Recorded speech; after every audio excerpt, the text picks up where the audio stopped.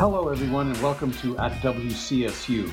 It's the podcast that tells you everything you want to know about Western Connecticut State University.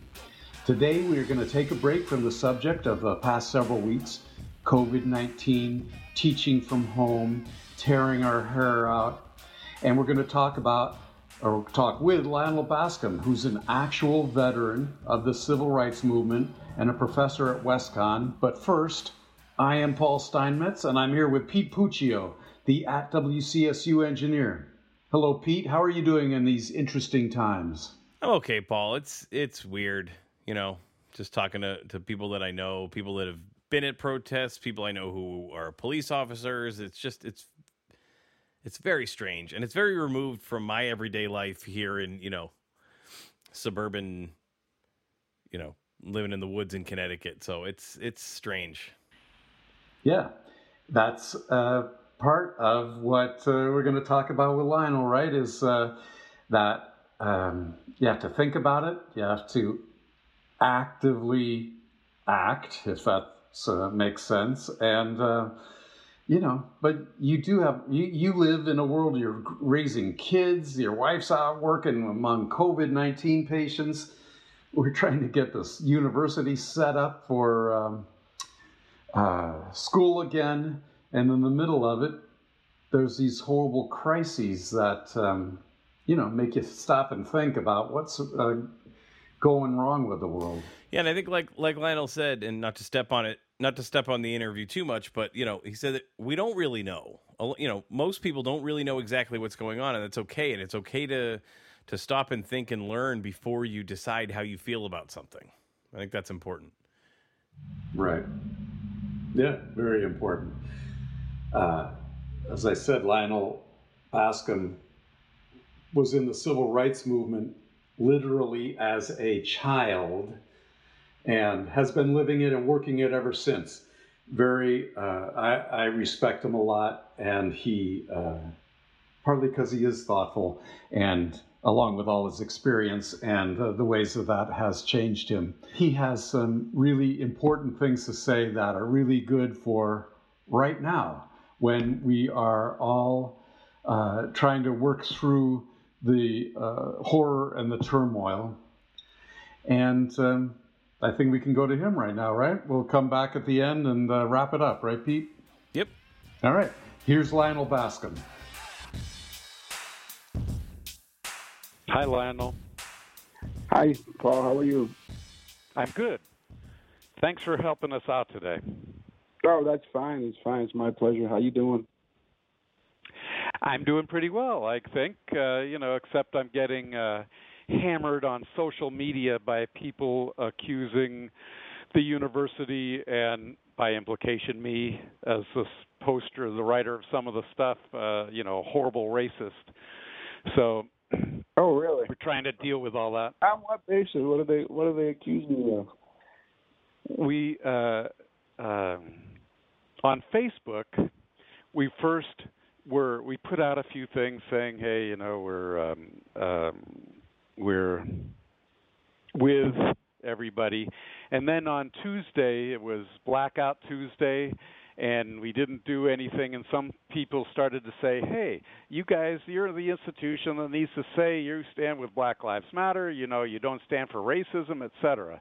So we wrote something, and unfortunately, I wrote, we support all students, the first few people who, et cetera, and the first few people who read it, liked it and stuff, and then somebody said, oh, you stand for all students. Are you saying, is that a dog whistle for all lives matter instead of Black Lives Matter? That's terrible. That's terrible. And so that got everybody going. And then then I wrote an apology saying, we stand with Black Lives Matter, et cetera, et cetera. And now they're going after Colonial Chuck, too, which I understand. I don't think Colonial, Chuck is the best mascot either. And, that's causing a good conversation. Really? But people are very angry about everything. Yeah, well, yeah, that's a problem. Everybody's so sensitive and hard to talk to. I mean, some of my friends are hammering me because I'm not complaining about the violence in the protesting. And I'm not complaining because I'm confused. I don't know what's going on. I don't know who these people are. This sort of thing happens after every protest. And what I'm telling people to do now who are protesting and are confronted with police lines, sit down, don't back up, and don't run, because if you do, that gives the provocateurs the opportunity to run too and to do damage. Right. It's very difficult for an ordinary person to sort out. Yeah, and this is the incident that is bringing in a lot of everyday people who think about it sometimes, who are the whole range from people who are not overtly racist but are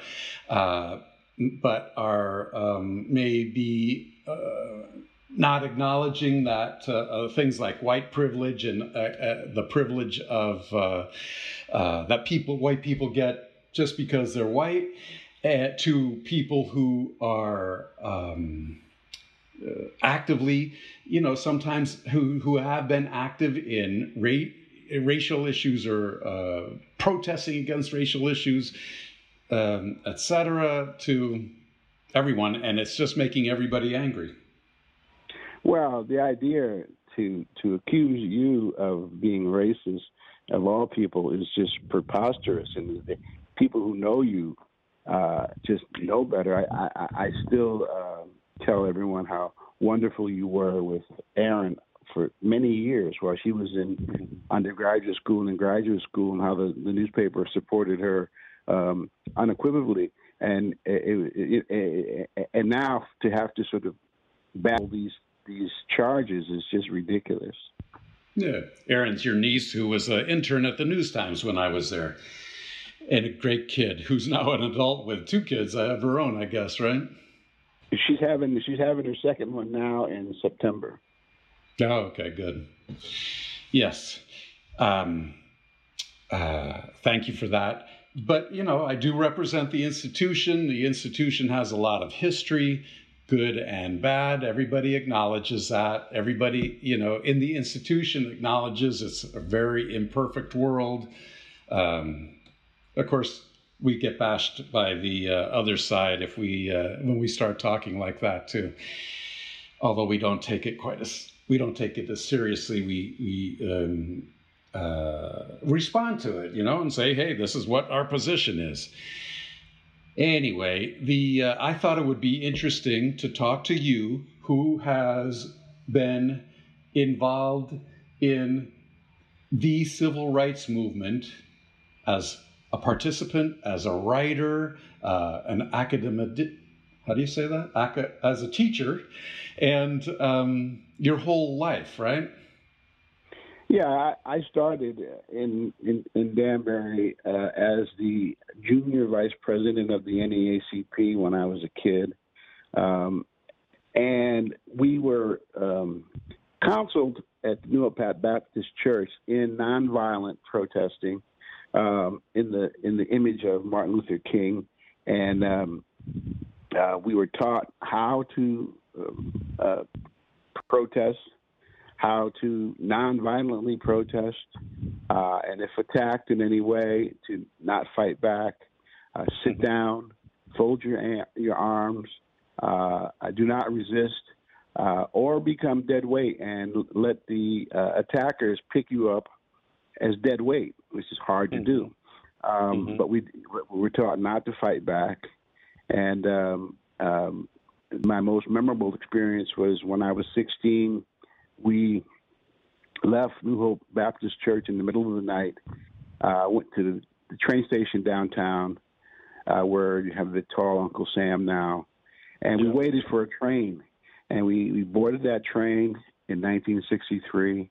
I was chaperoned by the elders in the church all the way to Washington. And we never got off that car. We got on a car in Danbury, and that car was moved all the way to Washington, D.C. without us ever having to leave. The railroad moved that car from place to place hooking us up with different engines. And we got to Washington, and we got off the train and did the protest. We heard Martin Luther King give his "I Have a Dream" speech. Then we were escorted by local church members to different churches where we were fed and given water, and then driven back to the same train, the same car, and that same car was brought back to Danbury without us ever having to leave. And it was a memorable experience for me, and I'll never forget that. But that car was filled with all kinds of people from all walks of life, rabbis and ministers and church members of different churches in Danbury. And that was the civil rights movement that I remember. And now these protests are reminiscent of that period. And back in those days, there were provocateurs who did riot and they did burn down buildings and things like that. But I don't know who those people were. Those were not the people that I knew in the movement. These were people who took advantage of a situation, and that's what's going on now. Mm-hmm. So what are you thinking about now? You started out a long time ago, and you've lived through a lot of different stuff. This is a confusing time because people are really ripe to take sides immediately. And an incident that I had a week ago in the rural part of New Hampshire where I am now illustrates the conundrum we are all in. I was driving my car, and I swerved to avoid someone who was passing me in a big truck on the right. He came very close to my car. I swerved to avoid him, and he was passing me on the right, and I barely saw him. And so I avoided him, and I kept going. About 10 minutes later, I was pulled over by a cop for reasons I couldn't understand. I had no idea why they were pulling me over. And anybody that knows me knows that I drive so slow that I certainly couldn't have been pulled over for speeding. Anyway, this woman, sergeant, cop, came to my window and said, asked for my license and registration. They gave her. She was very polite. She went back to her cruiser. And I looked behind me, and then she said that someone had called the police on me and said that I sideswiped them and then left the scene. Well, I don't know I had no idea what she was talking about. And I said, no, I had an incident where someone passed me on the right and I swerved to avoid him, but I didn't hit that car, and I certainly wouldn't have left the scene if I thought I had. Anyway, she was very polite, and she looked to the right of my car, looking for damage, which she couldn't find. She said, well, there doesn't seem to be any damage here. I said, no, because I didn't hit anybody, and I would not have left the scene of an accident if I'd had one. Anyway, I look in my rear view mirror, and I see a line of police cars behind me. 4 or 5 police cars behind me now. And standing in the street next to those cars were half dozen cops, including a plainclothes policeman. Now I'm alarmed. I don't know what's going on.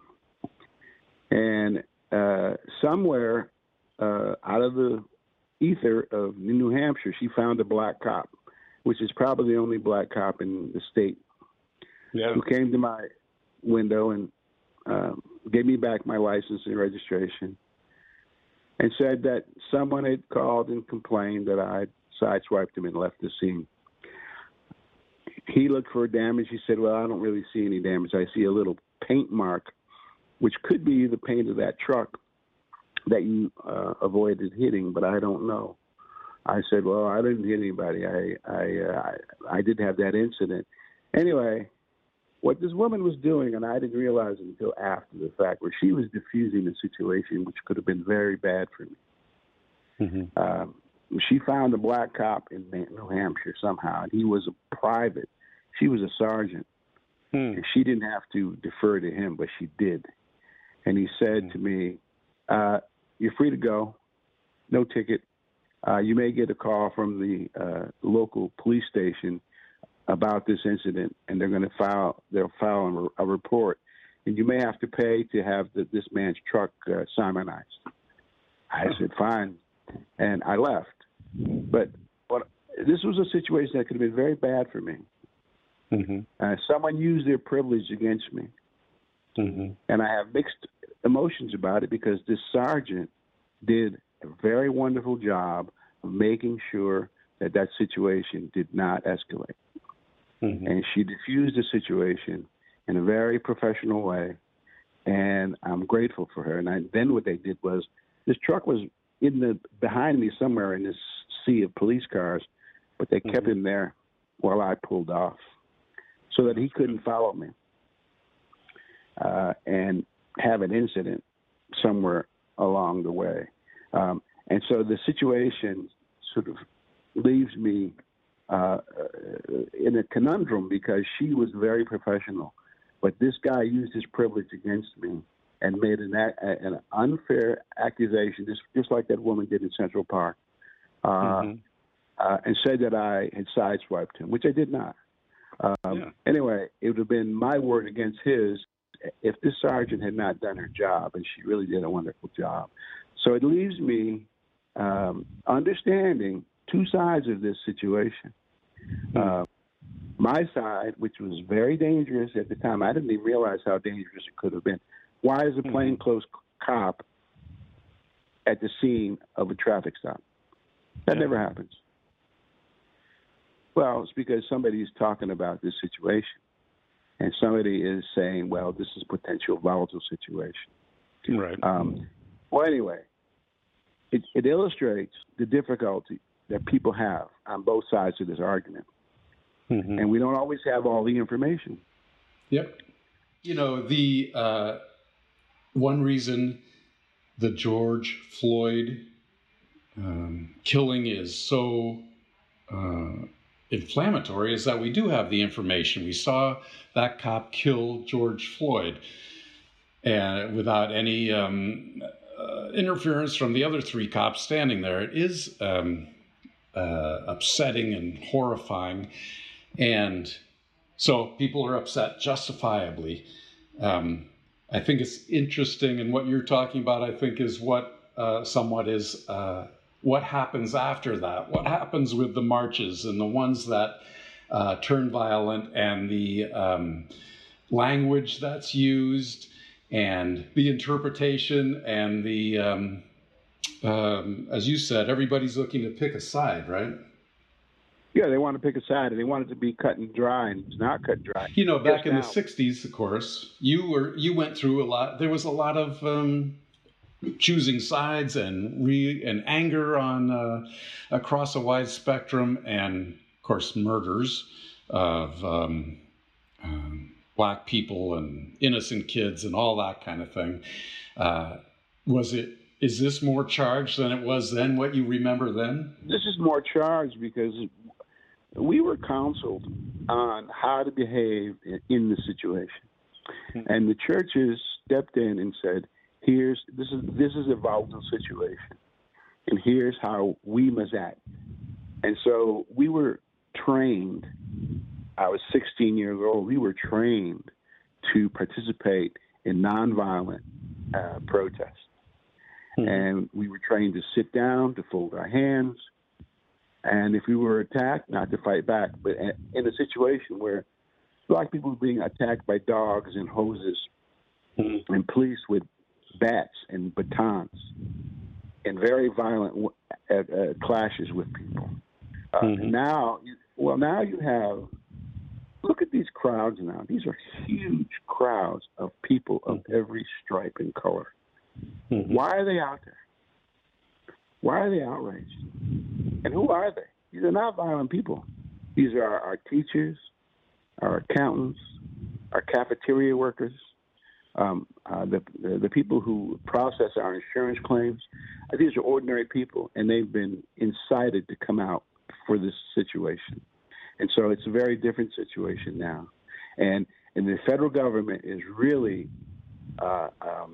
complicit in fanning the flames by blaming the violence at these protests on one group, Antifa, and not other groups. And they know who the other groups are.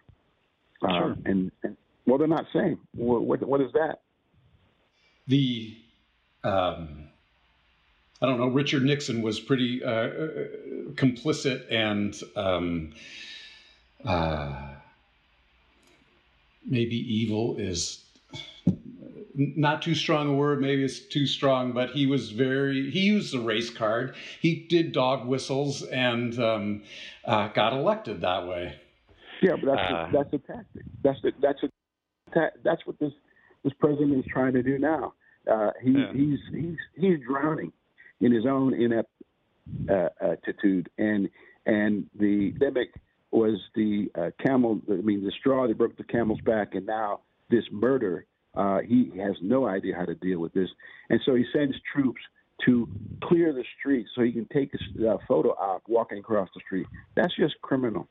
And I'm told they're armed. They were. I don't know if you were in the military or not. There were people walking around with sniper rifles. And what is that? Who are these snipers targeting? And I don't know what the answer is, but I've seen those rifles, and they've been ordered to go to these protests. For what reason? And who are they targeting? And do they have rubber bullets? I don't know. And now social media is part of the mix too. There's a lot of good things about social media, communication and informing people. But a lot of stuff goes unchallenged and kind of blows up without. The problem with social media is it's a double-edged sword. It can be used, it can be weaponized, and Facebook, for example, lets people say whatever they say without fact checking it, and it's very dangerous. And they may say, well, it's not their responsibility. Well, it's your platform, and your platform is very powerful. So I think they have a responsibility, and they are a publisher whether they want to be acknowledge it or not. And they're not doing their job in fact checking, and so the people who want to weaponize Facebook understand that, and so they're using it to weaponize their rhetoric. And it's very dangerous. Yeah, it's interesting. You were a newspaper guy, an editor and writer, etc. And, you sometimes newspapers blow it. And as I was a newspaper person, sometimes we blew it, made huge mistakes, and we took our lumps for it. But we did try to get it right and to fact check, too. You're right. That's missing from a lot of the stuff. Well, you know as well as I do, you couldn't write a letter to the editor without it being fact checked, without a name and a phone number and a way for us to verify that you're who you say you are. Right. And I think newspapers were as responsible as they could be in doing that, and not censoring people who wanted to write in and express an opinion, but to make sure that the person writing, claiming to be a citizen, a reader, was in fact a reader. Do you have a feeling about where we're going to go from here? Are we going to, or is there two options? One, maybe things will change. The other one is nothing will change, and then we'll have another horrible incident like George Floyd, and it'll blow up again, and what are the steps if we're going to have change? I think there are too many institutional problems with universities, cities, government, police. These institutions have to be examined and changed one at a time. And so it's going to be there's not going to be any magic bullet, and I don't expect there to be any visible change everywhere, but there's going to be some change somewhere. Mm-hmm. For example, in New York City now, they are going to have a civilian review boards of police departments. And when there's a complaint, it's a civilian review board that's going to take a look at the complaint. When I was a kid in New York, we knew the police on the beat. They walked the beat, Mm-hmm. and we knew who they were. Mm-hmm. And they knew who we were. And you couldn't even sit on a park. If there was a fence, you couldn't even sit on a fence without the local police saying, hey, Lionel, get off that fence. And he was, and he knew who I was. He knew who my parents were. He knew who my aunts and uncles were because he lived in the neighborhood. If you look at police departments now, you're going to find that the police do not live in the neighborhoods that they patrol. Right. So they don't know anybody. Mm-hmm. Or they'll few players. But they don't know the grandma sitting on the porch or the Uncle Ed walking to work. And they should. And so one of the ways that police departments around the country solve their policing problem is they made the police live in the neighborhood. Well, that's over now. They're not doing that. So the police live in the suburbs, and they patrol the cities. Well, they don't know who they're dealing with. They don't know the language these kids are speaking anymore. Right. Because they're not from that culture. And so it's like they're invading a foreign land. So that's one way to police the police. You need to live in this neighborhood. You need to live a block from the precinct or 2 blocks from the precinct. And your children need to go to the same schools that my children go to. Right. And the police will be very different. You have police in schools now who are roughing up 8-year-olds and locking up 9-year-olds, putting handcuffs on children in schools. Well, these may be unruly children, but they don't deserve to be handcuffed, but they're being handcuffed by police who don't live in that neighborhood. And the problem is this. Okay, you can handcuff a 9-year-old if you want to, but you have to go to the grocery store this weekend. And some old lady is going to confront you for doing that. Right. So you're going to have to behave yourself. And there are community standards that aren't written down anywhere, but everybody, and you don't go to our church. You don't go to our church picnics. So we don't know who you are. You're a foreign invader in our community. So, and that speaks to this. Who has all the jobs? Who has all the jobs in all these cities? Look at them and let's see if the people who have the jobs reflect the community. And you're going to find that they don't. Who are the firemen? These are great civil service jobs. See if the firemen in the cities reflect the people in the neighborhood. They don't. And so this is systemic. And the people who have the jobs and the unions who got them their jobs are not going to let them go without a fight. So you mentioned universities. Can you talk about what specifically Western Connecticut State should be doing or could be doing right now or looking at? Well, one of the things that the university could do if it decides is to write curriculum that includes others. Well, you don't have to. If you have African American studies. Who takes those courses? African Americans. Right. You may have 1 or 2 white students who take those courses. Well, what's contained in those courses? The history of policing in America, the history of racism. The university could take a look at itself, look at its, for example, the search committee process. Who's on those search committees? Who are the candidates? What are the standards for hiring at the university? How inclusive are those standards? And I'm not saying flood the university with African American teachers. Take a look at the hiring. When I was there were clerks who came in, black women came in as clerks, and they were clerks for 30 years. Yep. How did that happen? And they were not promoted. Right. Is it because they didn't want to be promoted? I don't think so. Take a look at the athletic department. Who are the coaches? Who are the players? Who are the players on the basketball team?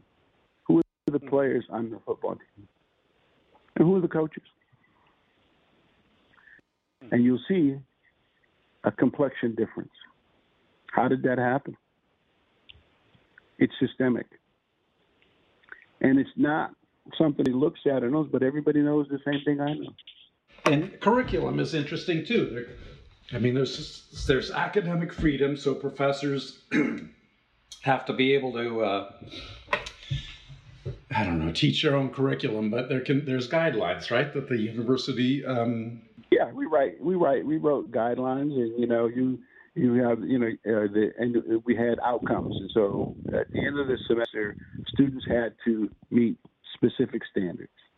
Right. They had to have been exposed to a specific curriculum, and that was the outcome. And so the committee sat down and wrote those things. And there's every department has a binder. Well, sure, it's online now, but the course outlines. So, what are the goals of those course outlines? What are cumulatively? What are the goals? Mm-hmm. And in each department. And you mentioned there's a lot of institutions. It's not all going to change. There will be some change in some places, is how I think you put it. How do you feel about that? Oh, I think that it's such an enormous problem that reaches all the way back to slavery, and it. Who are the? Take a look. This institution could take a look at their clerks. Who are these clerks? Yep. Where do they come from? How long have they had these jobs? And how do they get promoted? Mm-hmm. Who are the directors of these departments? Who are the assistant directors of these departments? And why were these women passed over, ignored? Mm-hmm. They didn't complain, so there's no problem. Well, there is a problem. Mm-hmm. And it's an institutional problem. So what you do is, okay, we could beat you up about the past, or we could applaud you for your changes in the future. Mm-hmm. And I prefer to applaud you for the changes in the future. So what are the pathways to becoming a coach? Mm-hmm. Well, and just examine it. Take a look at it. And you're going to find that there's a systemic pathway for certain people. Mm-hmm. And you're going to ignore certain other people. And it's systemic. It's deliberate, and it's systemic. In the athletic department, those assistant coaches get paid. I don't know what they get paid, but they also get free tuition. So you have a group of people who are given free tuition. They get their master's degree, and they move on out of the institution. But the institution has a pathway for advancement for certain people. Who are those people? Take a look at it. Don't ask me to tell you. Take a look yourself. Yeah. And then, we've been doing this a certain way. I mean, here's another example. When I was a kid in Danbury, all my teachers were women. Most of my teachers were women, and they were unmarried. And I didn't know this until I became an adult, but they were all single women. They were all spinsters. And if they got married, they lost their job. Yeah. Well, that was systemic. So who became the principal? Well, there were a few men in the system, and the men became all the principals in all the schools in Danbury were men. Mm-hmm. Well, how did that happen? It was deliberate, and it was systemic. Right. Yep. So every institution can take a look at itself outside of what's going on in the rest of the world and say, what are our practices? What are our common practices? Who are the deans? Who are the assistant deans? How did they get there? What was the process? There's a claim that there's a search process. Now, that process is jury-rigged in many ways to bring in the people you want to bring in, Mm-hmm. and to keep out the people you don't want to bring in. Mm-hmm. And it doesn't have anything to do with today. It has nothing to do with qualification. Today, you can throw a rock in any direction, hit a black man with a master's degree or a PhD. Yep. But where are they? Where are they in the institution? Mm-hmm. Well, how many black deans do you have at the university? Why aren't there more? Mm-hmm. Or why should there be more? Maybe there shouldn't be more. And it depends on the employment pool. So, you could look at the search process and say, how does it really work? Well, I know how it's supposed to work, but it doesn't work that way. Mm-hmm. So what you're talking about is slow, progressive change. And, that's one of the things that people complain about is that how slow does change have to be? Can it be faster? Well, here's an example about faster. In the 70s, they wanted quick change. And so that's my other phone ringing. They wanted quick change. And so they came up with affirmative action, which was going to repair past injustices for minorities. And every institution had an affirmative action officer. Well, who was this person? Take a look at who the person was. This was somebody who became a gatekeeper. And you had to get a pass from this gatekeeper to even apply. It happened to me at WestCon, and I applied for certain jobs, and this gatekeeper said, I don't want you to apply for that job. Not that job, another job.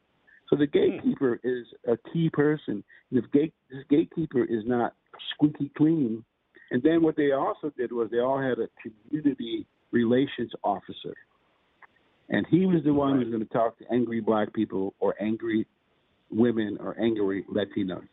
And so he was basically the one who smoothed the feathers and soothed the nerves and had the kumbaya moments with these people. But the people who ran the corporation were insulated from that.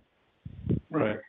So it was an idea that was corrupted as soon as it was instituted everywhere. And it did not solve the problem. And I think the problem was people were looking for a silver bullet. There is no silver bullet. The only silver bullet that is going to happen is each institution examines itself and have an outside source take a look at their practices and say, here's what you're doing. And don't be embarrassed if they find something that you're doing that, is not exactly what you should be doing. Find it. Fix it. Yeah. Those clerks should not be clerked for 30 years. Right. They should not have been clerked they should have moved up as directors, assistant directors in their departments. It didn't happen. No one looked at it. Those assistant coaches got their degrees, got free tuition at WestCon, moved on. They went to Boston University. They went to wherever they went. But the players were ignored. Who were the players? Right. Who played on the basketball team? Who played on the football team? Who played on the soccer team? Who played on the swim team? Were those players advanced? Were they given an opportunity? No. They were exploited. So that's just one institution. But every institution, the city hall, the town council, the selectmen in New Fairfield. Do they reflect? Does the institution reflect the community they're in? If the answer is no, you're doing something wrong. And you're talking about trickle down.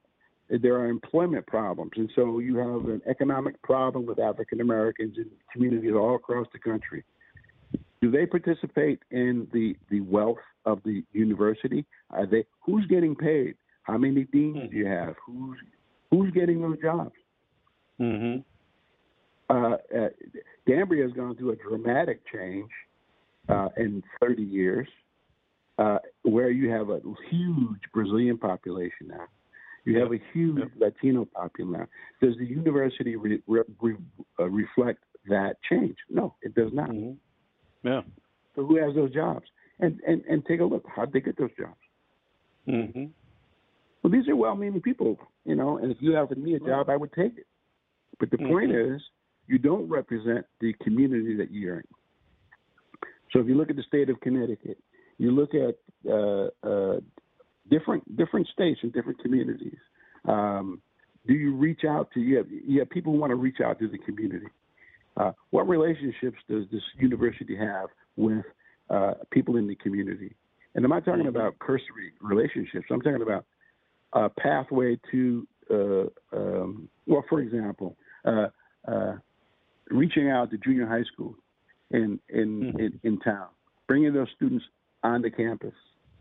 I remember once the university did do that, and they brought in high school students, and we gave these mini lectures to high school students, and I don't think we reached them very well, but we tried. And maybe if a university student got to meet a dean and spend the day with the dean, this student in junior high school might have a very different sort of opinion of what the university is doing and what the university is for and how it might help them. And that might help recruiting, students in the future. But these are all things that have to happen with foresight.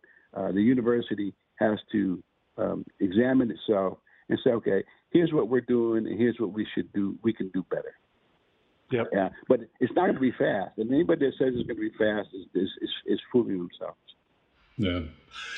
You've been doing this all your life, basically, involved in it, thinking about it, writing about it. Have you stayed optimistic about the long run, or are you beaten down? No, I'll give you an example. I got a text from a woman in Kent, and she asked me to reach out to my daughter, Molly, in Philadelphia, because this woman's son is a new commercial pilot. He's living in Philadelphia. And ironically, they live in the same neighborhood. Her son is a pilot. My daughter is a doctor. That's progress in my lifetime. Yeah. Our children, her son, and my daughter have many more opportunities than I had as a kid. So looking back, when I was a kid, Wisconsin had no black students. There were literally no black students. There were literally no black professors at the university. It was a state teachers college, and you couldn't even apply. Yeah. And it was so subtle. No one said you could. We knew better, and so it didn't happen. And many of my friends had to go to traditionally black schools in the South to go to college, but they couldn't go to college in their own town. But that's changed. So that's an example. You're talking about 30, 40 years it took for that change to happen. Yeah. But it did happen. So I'm optimistic that Molly, my daughter, and this pilot are going to have a very different life, and their children are going to have a very different life, and they're going to demand things so that their children have opportunities too. So it's going to change. All right. I mean, they're actually demanding different things. They will be demanding different things, I guess, that you in our generation didn't even think about, right? No, you're a good example. You know how multicultural your family is and my family is and many other families. And so these children who are from multicultural families are having a very different experience as children and as teenagers in their homes and in their schools, because there are many of them. And it's not an uncommon situation anymore. Right. So when my daughter was young, we started the multicultural play group. And we took children of every race, and we made sure that they played together once a week. And while we started, we thought we were going to be have a few. We were overrun with applications for this play group because people were starving for a multicultural experience. And those children are grown now, and their children are grown. They're having their own children now. So I'm confident that that things are changing and that will change. And the people who are in charge of change may not be the people who are in charge of things now, but they're not going to last. They're not going to be in charge for long. There's a president of the United States who has cooked himself. He is not going to be reelected. And if Joe Biden wins the nomination, he's going to have to go in and reconstruct all of the departments that this man has decimated. And that's fine. He's just one man. The Department of Education, the Department of Human Resources, the Environmental Protection Agency. There are going to be new people who are going to go in there, and they're going to revitalize all those departments. And so there's going to be dramatic change. So you have to be thoughtful about it. Think about it, though, right? You and your family in starting the play group, that was a thoughtful step you took instead of just being in a play group and hoping that maybe it was multicultural or that, et cetera. That's how we have to be, I think. When I was in the Navy, whenever they court-martialed a black man in the Navy, they called me up and say, Lionel, we want you to go sit in on this court-martial. I mean, I'm 18 years old. I don't know what the hell's going on. Yeah. I put my uniform on and I go sit in this room. I don't know what's going on. I've never been to a court before. I don't know what's going on. And I didn't know then, but I know now why they did it. If somebody said that they were impartially and they court-martialed this black man unfairly, they're going to say, well, no, we had a black man in the room. That's institutional. That's an amazing story, too. That's institutional racism. That's what that is. Yeah. And you take a stooge like me, I'm 18 years old, I don't know nothing. Right. And I just said, well, were you in the room? Yeah, I was in the room. I don't know what I was hearing, but I was in the room. Well, we sent him to Sing Sing for 30 years. For what? I don't know. I didn't know what happened. But they set it up so in case somebody complains about what they're doing. So if you look at that institution, the court-martial system in the United States Navy is corrupt in some way. But it's institutional. And they put me there for a reason, but I didn't know what the reason was then. So to answer your question about change has to be instituted by people who see something wrong. And protesting is one way, but there's another way too, and that is to spend some time examining this institution. That's what the university could do. Not just itself, but other institutions. And then say, okay, what are our findings here? And come up with independent findings and say, the university could say, the state legislature in Connecticut is a racist institution because of its past. And here's the evidence. Or it's a sexist institution. Here's how many men got promoted over how many women.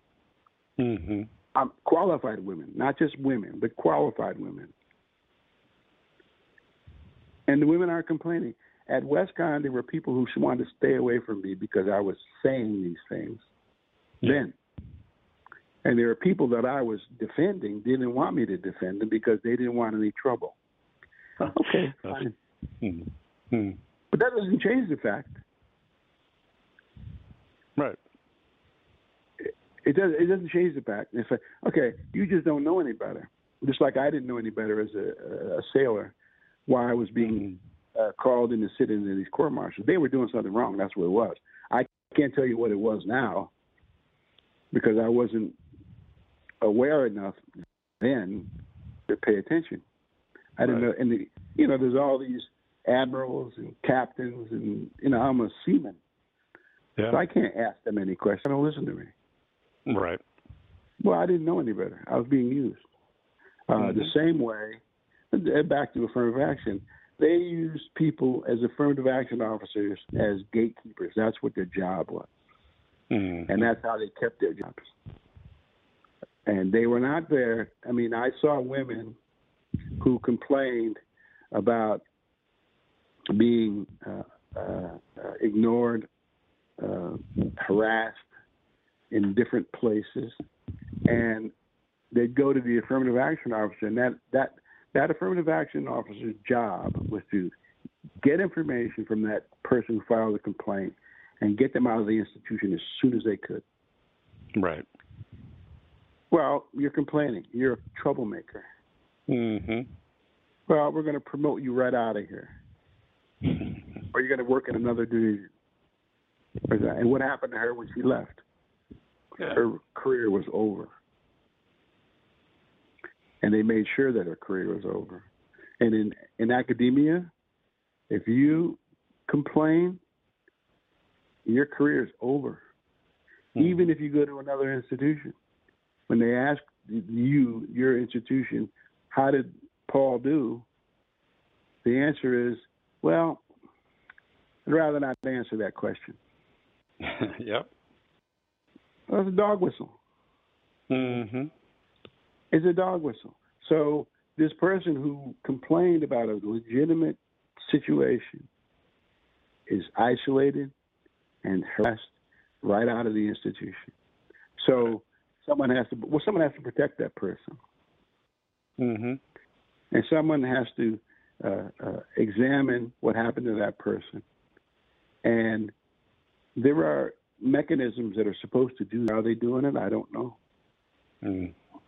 Well, I mean, how many civil rights lawsuits are you seeing come out of the Justice Department now? None. Yeah. You can be sure there's none now. Yeah. And what happens to those attorneys that are in charge of civil rights?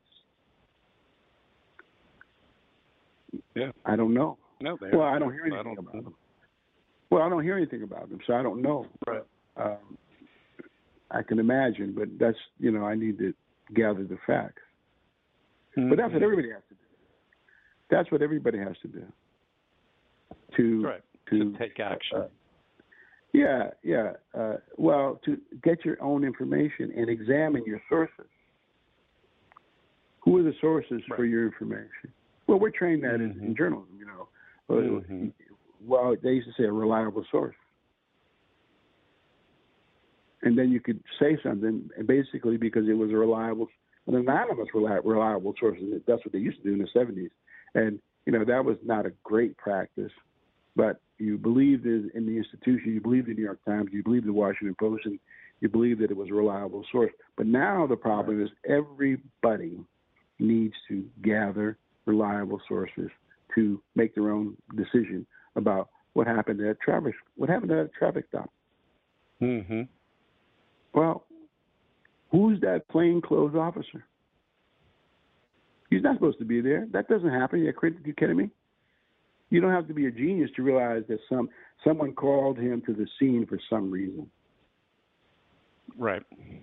And I don't know if he was the only one. There were what do you need a half dozen cops to pull me over? No. Yeah, exactly. Well, it's just a question. But the answer is, there's a situation here. And then their answer is, how was it handled?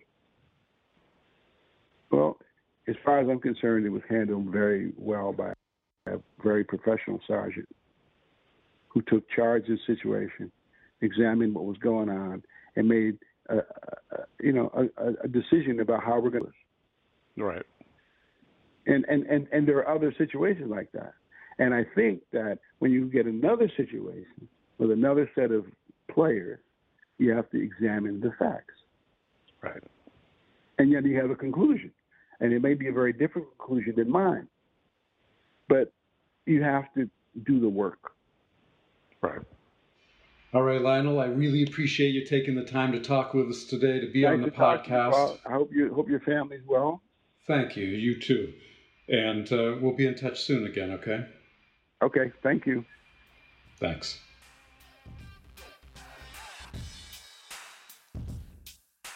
We're in a quiet period on campus as far as letting people know more information about how to register for classes, all that kind of thing.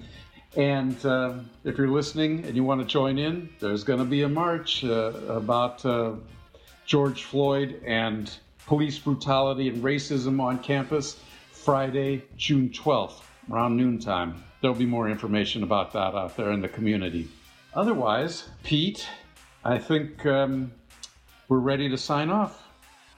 So this is Paul Steinmetz with Pete Puccio, and you're listening to At WCSU. See you next week. At WCSU is a production of WCSU Media, engineered by Peter Puccio and produced by Scott Volpe. Listen and subscribe on Spotify, Stitcher, SoundCloud, or anywhere you get your podcasts. And please rate and review us on Apple Podcasts. Follow us on Instagram at WCSU Media and on the university's Facebook and Twitter pages. And feel free to reach out to us by email at podcasts@wcsu.edu. Thanks for listening.